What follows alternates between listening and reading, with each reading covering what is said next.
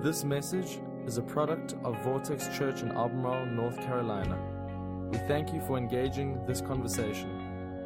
Messages like this one are great resources to help us grow, but they cannot replace being a part of a local church. If you're not actively a part of a church, we encourage you to find one near you that fits you. Visit it and get involved. And we hope this message gives life to you today. Enjoy. Wow, I wasn't quite expecting that much. Kevin is too kind. But thank you for your kindness and your clapping. It was funny. We were standing down here a moment ago, the worship team and I, and Seth was telling us about Pastor Kevin's going to do a video to introduce me. And somebody said, why introducing Jimmy? People knows Jimmy.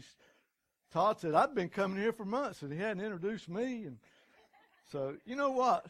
I thought about something. Sometimes we take our worship team for granted. I want you to make a point today for me, for yourself, for them, to tell each one of those guys and girls what they mean to you. Todd plays our keyboard. David plays the drums. Gary plays the bass. Rodney led today. Rodney leads a lot. The pretty lady in the back that give the band some structure was Susan. That's Todd's wife. And then there's the big guy that plays lead. But tell those guys how much you love them.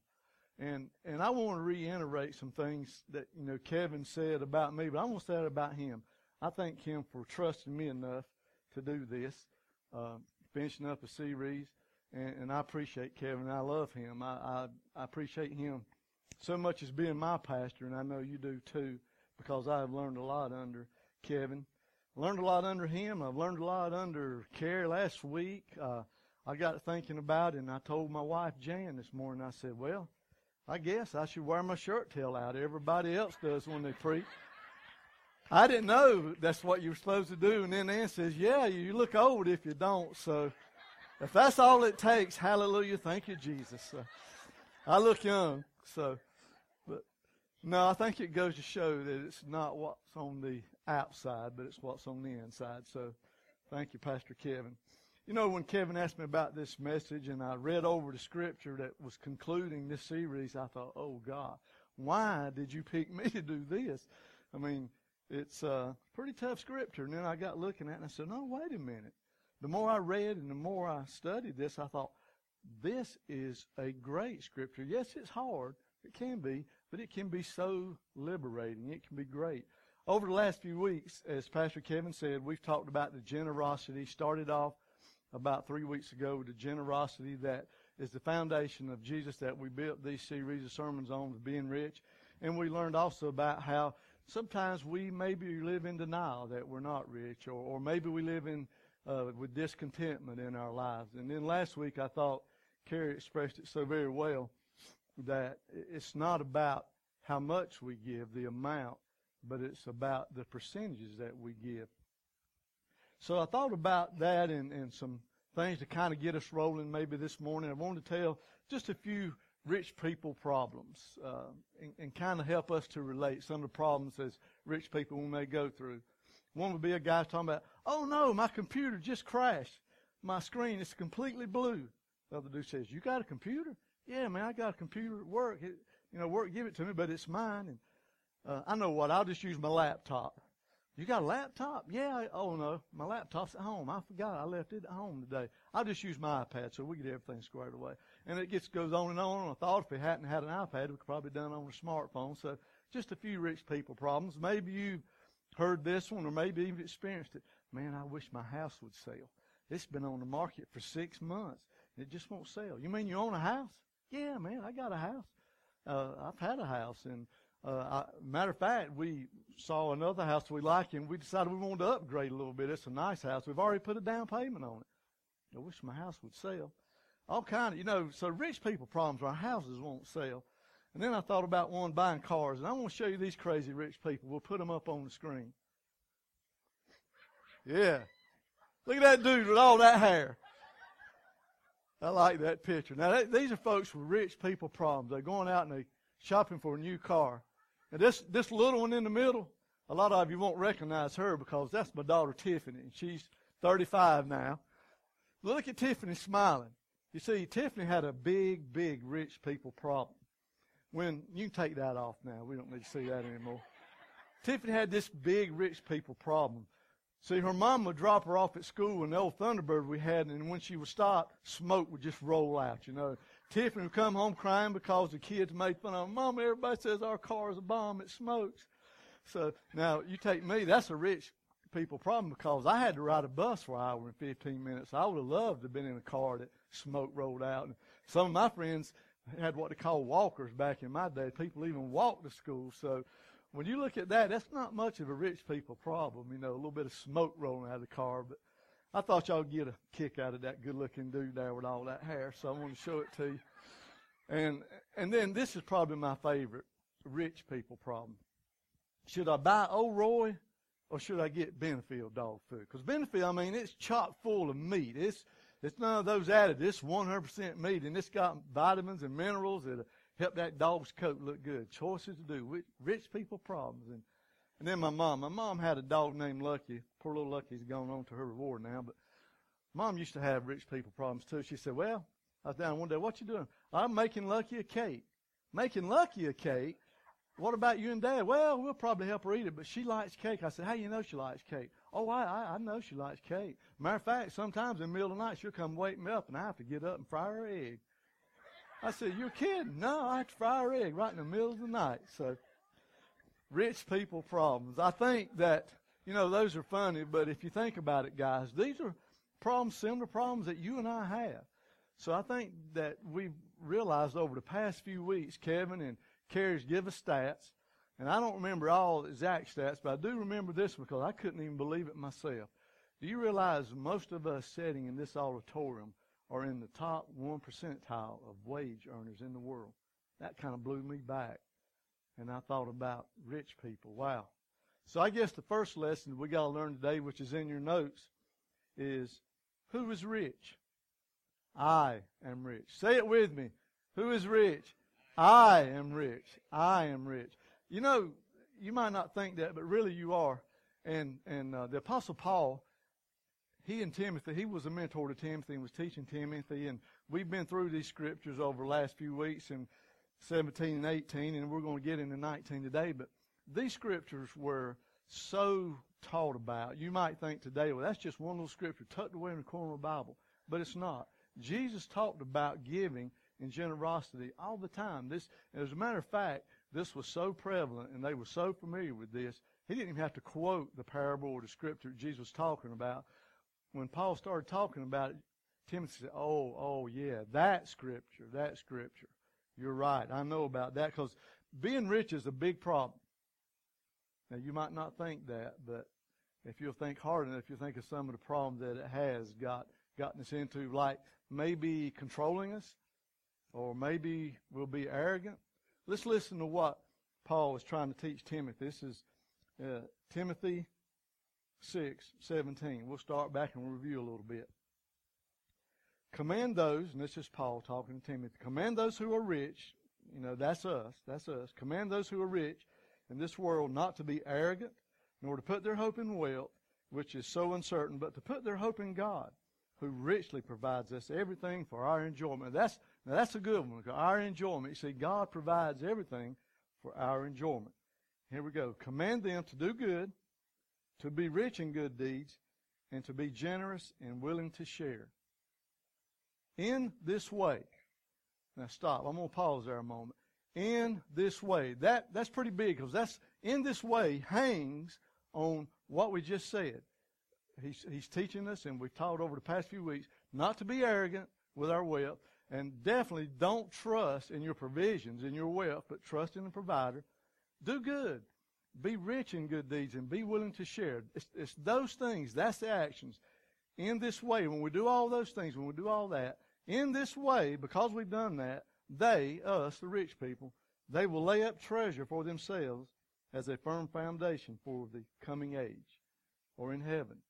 We will lay up for ourselves things in heaven. Now here's the funny thing. When we lay up treasures that are eternal in heaven, we think about, well, if we're rich, mathematically, this doesn't work out. If I'm going to be rich, if I'm going to have more, how can I give away? Because it doesn't make sense in the real world, right? If I'm rich, you know, it's having stuff. That's the main thing. That's why I'm rich, because I got all this stuff. If I give it away, then I'm not going to be rich. But Paul was saying, no, God is teaching us that when we do this, when we're good, rich in good deeds, when we're willing to share, be generous, be kind, not arrogant, not puffed up, but when we do these, we are laying for ourselves a foundation in heaven. And as we do that, God is telling us, don't think of this as losing.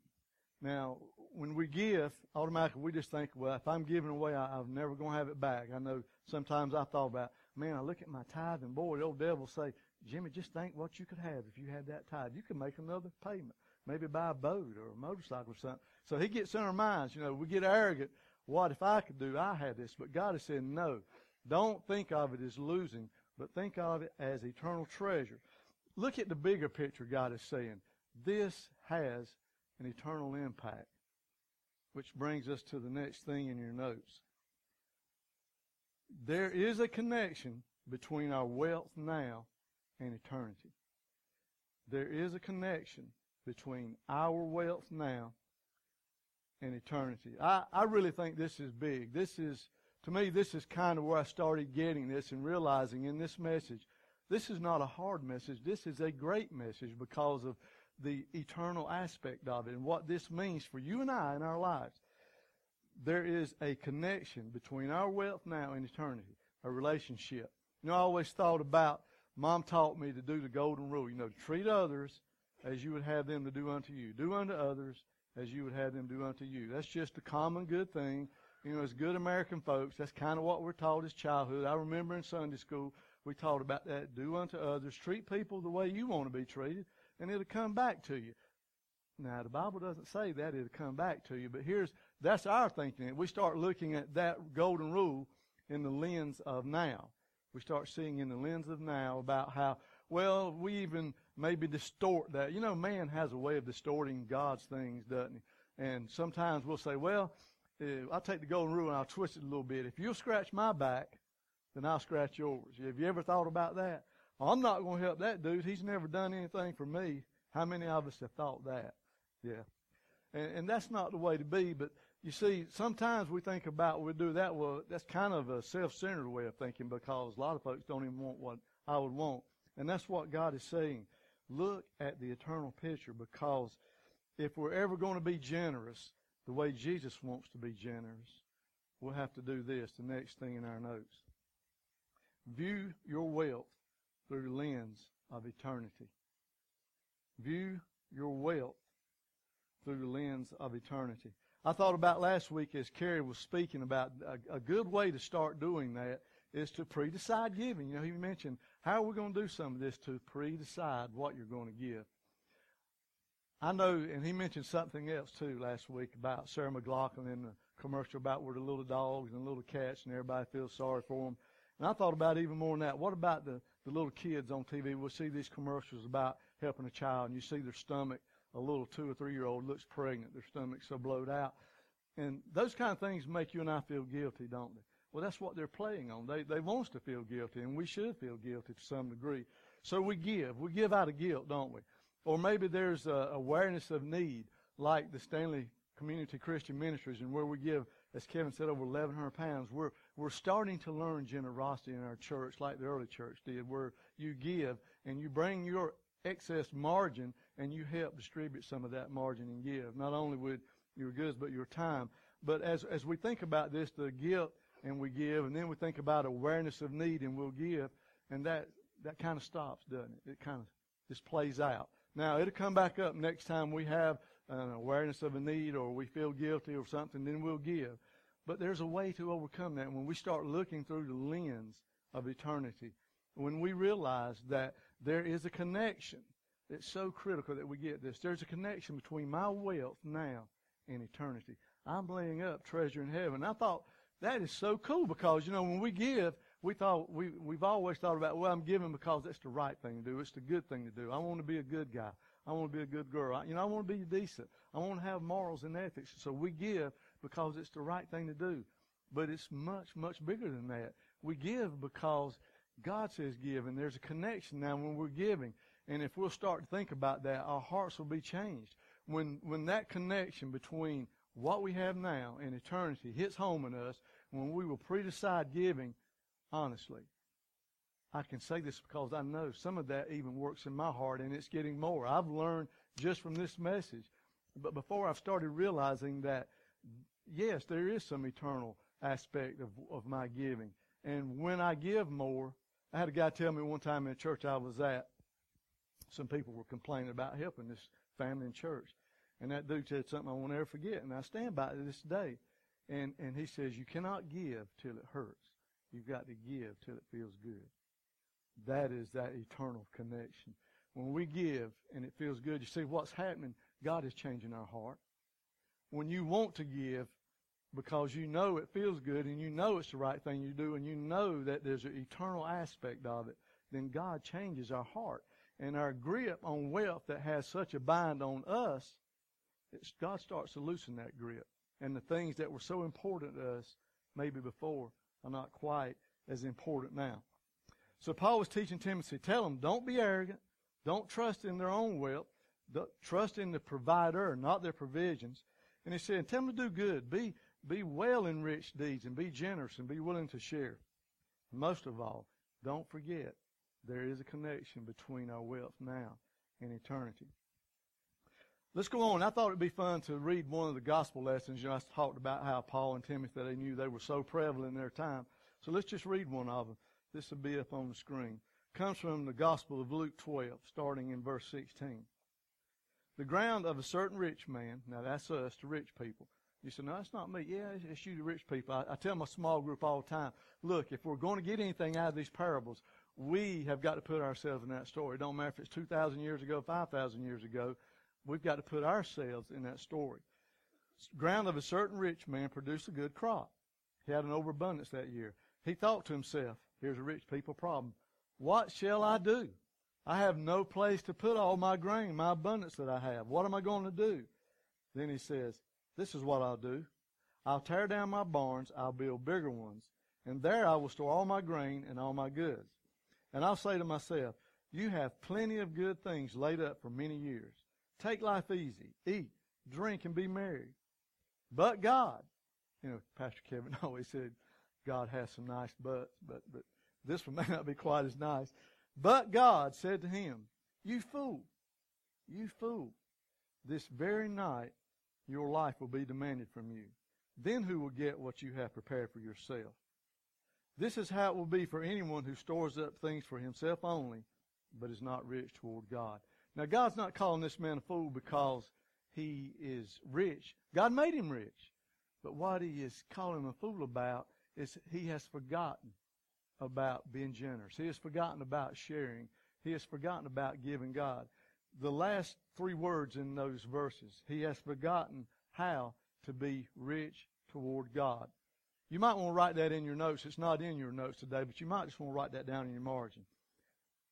Be rich toward God. Now, it wasn't bad that he had a good plan to build bigger barns. That's a good plan. I mean, it fixed the problem, right? If it would have just only been about life and this life only. But it's not.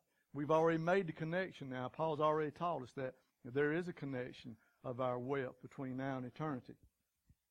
So I think today we need to learn about being rich toward God, and we need to maybe drive that point home, and sometimes it's easy to forget points. So I wanted to help you remember that point with a few illustrations. Just have picture one up there.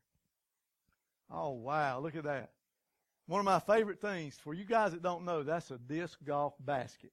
And that little orange thing is a disc that you throw in those baskets. Now, we have a small group here at Vortex of a disc small group. And we'll go out and play from time to time. And when you throw those discs, we like to play in the woods. Let's look at picture number 2. Uh-oh, there's my disc up in the tree. We were playing a few weeks ago, all of us. It's about 9 of us from church playing. And as I said, we were playing in the woods, and I was having a bad day. My discs were off, and I just weren't doing real well. And I was throwing down, and there's a directed path that shows you where to go right down the middle. But I just was off that day, and I was throwing them in trees, as you can see the picture there. And Ed, Ed, the big guy that stands back here and plays the guitar so effortlessly, Ed was saying, hey, Jimmy, your torch is off. And I was, what? Your torch is off. I was looking around. I thought something fell out of my bag. What, my towards is off. What do you mean? Yeah, your towards is off. You're supposed to throw it toward the basket, not toward the tree. I said, oh, okay. My towards is off. I got you now, Ed. Thank you. Ed's king of one-liners anyway. So, you see, and my towards gets off once in a while, and there's a directed path that I should throw in that basket, but maybe this way looks like it's a little bit easier. Maybe I can get an advantage on the guys I'm playing with and beat them if I go around this way, and then my towards gets off, and I throw it in the basket. Oh, I'm sorry, throw it in the tree. But isn't that kind of how life is sometimes? Something will look inviting, and our towards will kind of get off. And the Scripture's saying, God is saying, be rich toward God. Another great example of this, maybe help you understand a little bit more, is my father-in-law.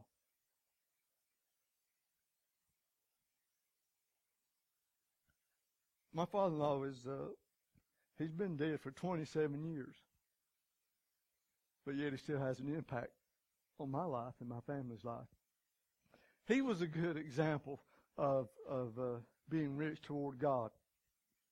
He used to own a construction company, and Gary and I worked for him, and he didn't work on the job much because he was about doing other things, making sure everything was running right. But he would come up a lot of times, and he would say, Jim, I got you some help. Some good help. And I said, okay, great. Yeah, was needing some. What kind of experience does he have? Was in carpentry and masonry. He said, oh, he don't have any experience, but he was working in the mill and he got laid off. And he needs a job. He'll be some good help to you because he'll work. And I was thinking to myself the whole time, gosh, I've got plenty of toters. I need somebody who can cut rafters and drive nails and help. I got all that kind of help I need. Matter of fact, sometimes it takes all my time keeping the guys that's my help squared away where I can't do my own job. But Jesse didn't look at it like that. You see, he seen somebody that needed a job. He got laid off. His family, his little kids, needed milk money. Now, corporate America doesn't look at it like that. What are we going to do? Corporate America is not going to put on dead weight. It's what can you do for me now, not what have you done for me lately. They look at the bottom line, but you see, Jesse wasn't looking at him like that. He seen a brother. He seen somebody a mankind that just needed a break, needed help. Didn't worry about the bottom line because he had plenty of work, so he says, I can help somebody out because there may come a day when I don't have work. But I remember saying one time, we've been in this business because I asked him about it one time about work. And he said, well, Jim, we've been in this business so many years. We've always had work. Some of it wasn't real glorious and it wasn't fun to do, but it paid the bills. So that's kind of the way he looked at it. And I remember there was a businessman in town, and Jan and Gary are forever telling us about, hey, I saw so-and-so today. He said he used to work with Daddy. And they just said, boy, your dad sure give me a break. One time coming up, I need a job, and he gave me one. And there was a guy one time, a businessman here in town. He'd fallen on some hard luck, made a few mistakes, and a lot of people downed him for it. And they wouldn't have anything to do with him much. Well, he started businesses that wasn't doing well. Well, Jesse hired him to do some sub work for his company. And as a matter of fact, he even took him around, introduced him to some of the home builders around, tried to help the man get on his feet by giving him a good vote of confidence and a good word, stand up for him. And that guy wrote a letter years later to the family and to Jesse and told him about what his encouragement had meant to him, the difference that it had made in his life. And you see, that's the thing about our wealth now and eternity. What we don't realize a lot of times is how we handle our wealth now. It makes such a difference, not in only our lives, but in other folks' lives. And I think God is saying to us today that if we got to step back and realize that there is an eternal impact with how we handle our resources. There's an eternal impact on how we handle our resources. Let's look at Matthew 6:21. For where your treasure is, there your heart will be. This is Jesus speaking. For where your treasure is, there your heart will be. God knows that if our treasure's in our wealth, then that's not where our heart's going to be. You see, He doesn't want our stuff. He's got all of our stuff. He got all He needs. He wants our heart. People think, well, all church wants to do is give, give, give. But God doesn't need that. He's got it all. He gives it to us to give in the first place. But He desires our heart. He desires an attitude that will be rich toward God. So let's finish up. Excuse me. Go back to verse 19 in Timothy and finish up. In this way, they, that's us, the rich people, will lay up treasure for themselves as a firm foundation for the age to come. So that, this is the whole reason we're doing all this. We're not arrogant. We're doing good deeds. We're sharing. We're willing to share. Be generous, giving, being rich in good deeds. We're doing all that so that, and this is the number 4 in your notes, they may take hold of life that is truly life. So that we may take hold of life that is truly life. You know, Jesus told us in the Gospel of John that the thief come only to steal, to kill, and destroy. But He said, I have come that you may have life and have it abundantly. Now, I think He's talking about the life here and the life hereafter. After all, Paul's been talking about the eternal aspect of life, but I also think he's talking about life here now. We can take hold of the life that truly is life, because if we will give, if we will see the connection of our wealth now to eternity, then God changes our heart, and we will take hold of life that is truly life. He doesn't want all of our stuff. He has our stuff. And I don't want you to think, well, I give this and I give that, and I just can't give as much as some people. What if, you know, the Bible standard is a tithe, 10%. What if you make $400 a week, you write your check for $40, and you put it in the offering plate that comes by, and let's say you're sitting beside of me one day, and you can't help but notice that maybe I wrote a check, and maybe it was for $150, and you think, wow, gosh, I give $40, and there he give $150. That's almost 4 times what I give. Wow, I feel so insignificant. But you give 10%, didn't you? What you don't know is that, what if I got a $10,000 bonus that week, and my $150 was only 1.5% of what I should have given? And where you thought I'd give 4 times as much, come to find out you give 7 times more than I did. You see, God doesn't want our amount. He's got all the amounts. He wants our heart. It's about percentages, how we give, our margins, our time and our money. And don't think that I can't have anything in this world. No, God, He even says in Proverbs that a rich man or a smart man will leave an inheritance for his children's children. So it's not like He doesn't want us to save, to provide teaching for our children and our children's children, maybe to even leave them an inheritance. But He wants a heart. It's not about letting it control us. Let's do a what-if moment. What if we were in the story and we were the rich man that was going to build barns? What if we would have said, wow, I've got all this abundance, and I've got more than I can use already. What am I going to do with my margin, with my extra now? What if I can give it out to the neighborhood, some in the neighborhood, and I can, help somebody else eat for a few weeks, maybe months? Maybe I can sustain my whole neighborhood through the winter because God has given me all this abundance. What if we get to the end of our life, and that's just a what if. What if you and I get to the end of our life, and we stand before God and we say, God, I've used everything I've had to better my life.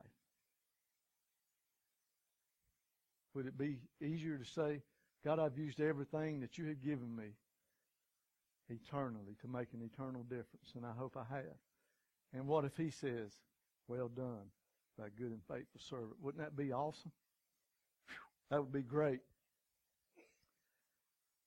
It's kind of morbid, but I want to leave you with one thing, and then I'll ask our worship team to come back up. We are probably, like the rich man, going to run out of time before we run out of money.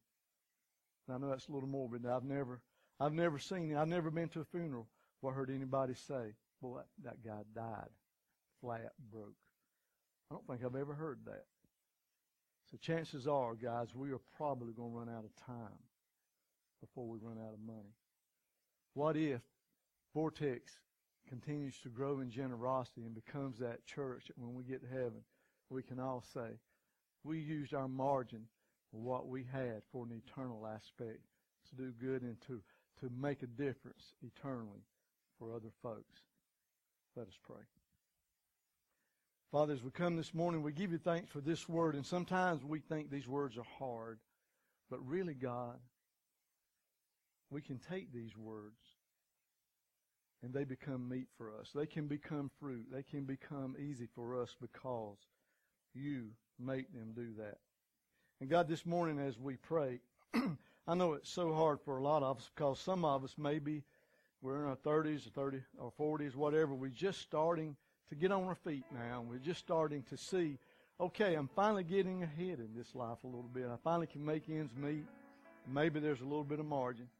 For those guys, God, I pray, because I know it's so hard. But I know you can change our circumstances. You can change our heart. This morning, if you've got your head bowed, and this morning if you're sitting there and you think, wow, I love what all Jimmy said, but I got my doubts. I'm a little bit afraid, Lord. If you want God to help you to pre-decide, if you want God to change your heart, if you want Him to help you understand, and we're not going to learn it all in 1 week, but if you want Him to start to help you understand about margin and that eternal aspect of the connection between our wealth and eternity, would you raise your hand with me this morning? Thank you. And maybe today you're sitting here and you've never made that decision to follow Christ. And you've been coming to church for a while, and nobody's ever asked you, now, have you ever made Jesus Lord of your life? Have you ever said, Jesus, come into my heart and save me? I want to spend eternity with you. I want you to help direct me in my life. Forgive me my sins, Lord. If you want to do that this morning with every head bowed, would you raise your hand so we can pray? We're not going to embarrass anybody. God, this morning, thank you for being such a generous God. Thank you for teaching us. Thank you for molding our hearts. And thank you, first of all, for loving us. And we give you thanks in Jesus' name. Amen. Thanks for listening. This podcast has been a production of Vortex Church in Albemarle, North Carolina. For more information on our church, we encourage you to visit us online at vortexchurch.com.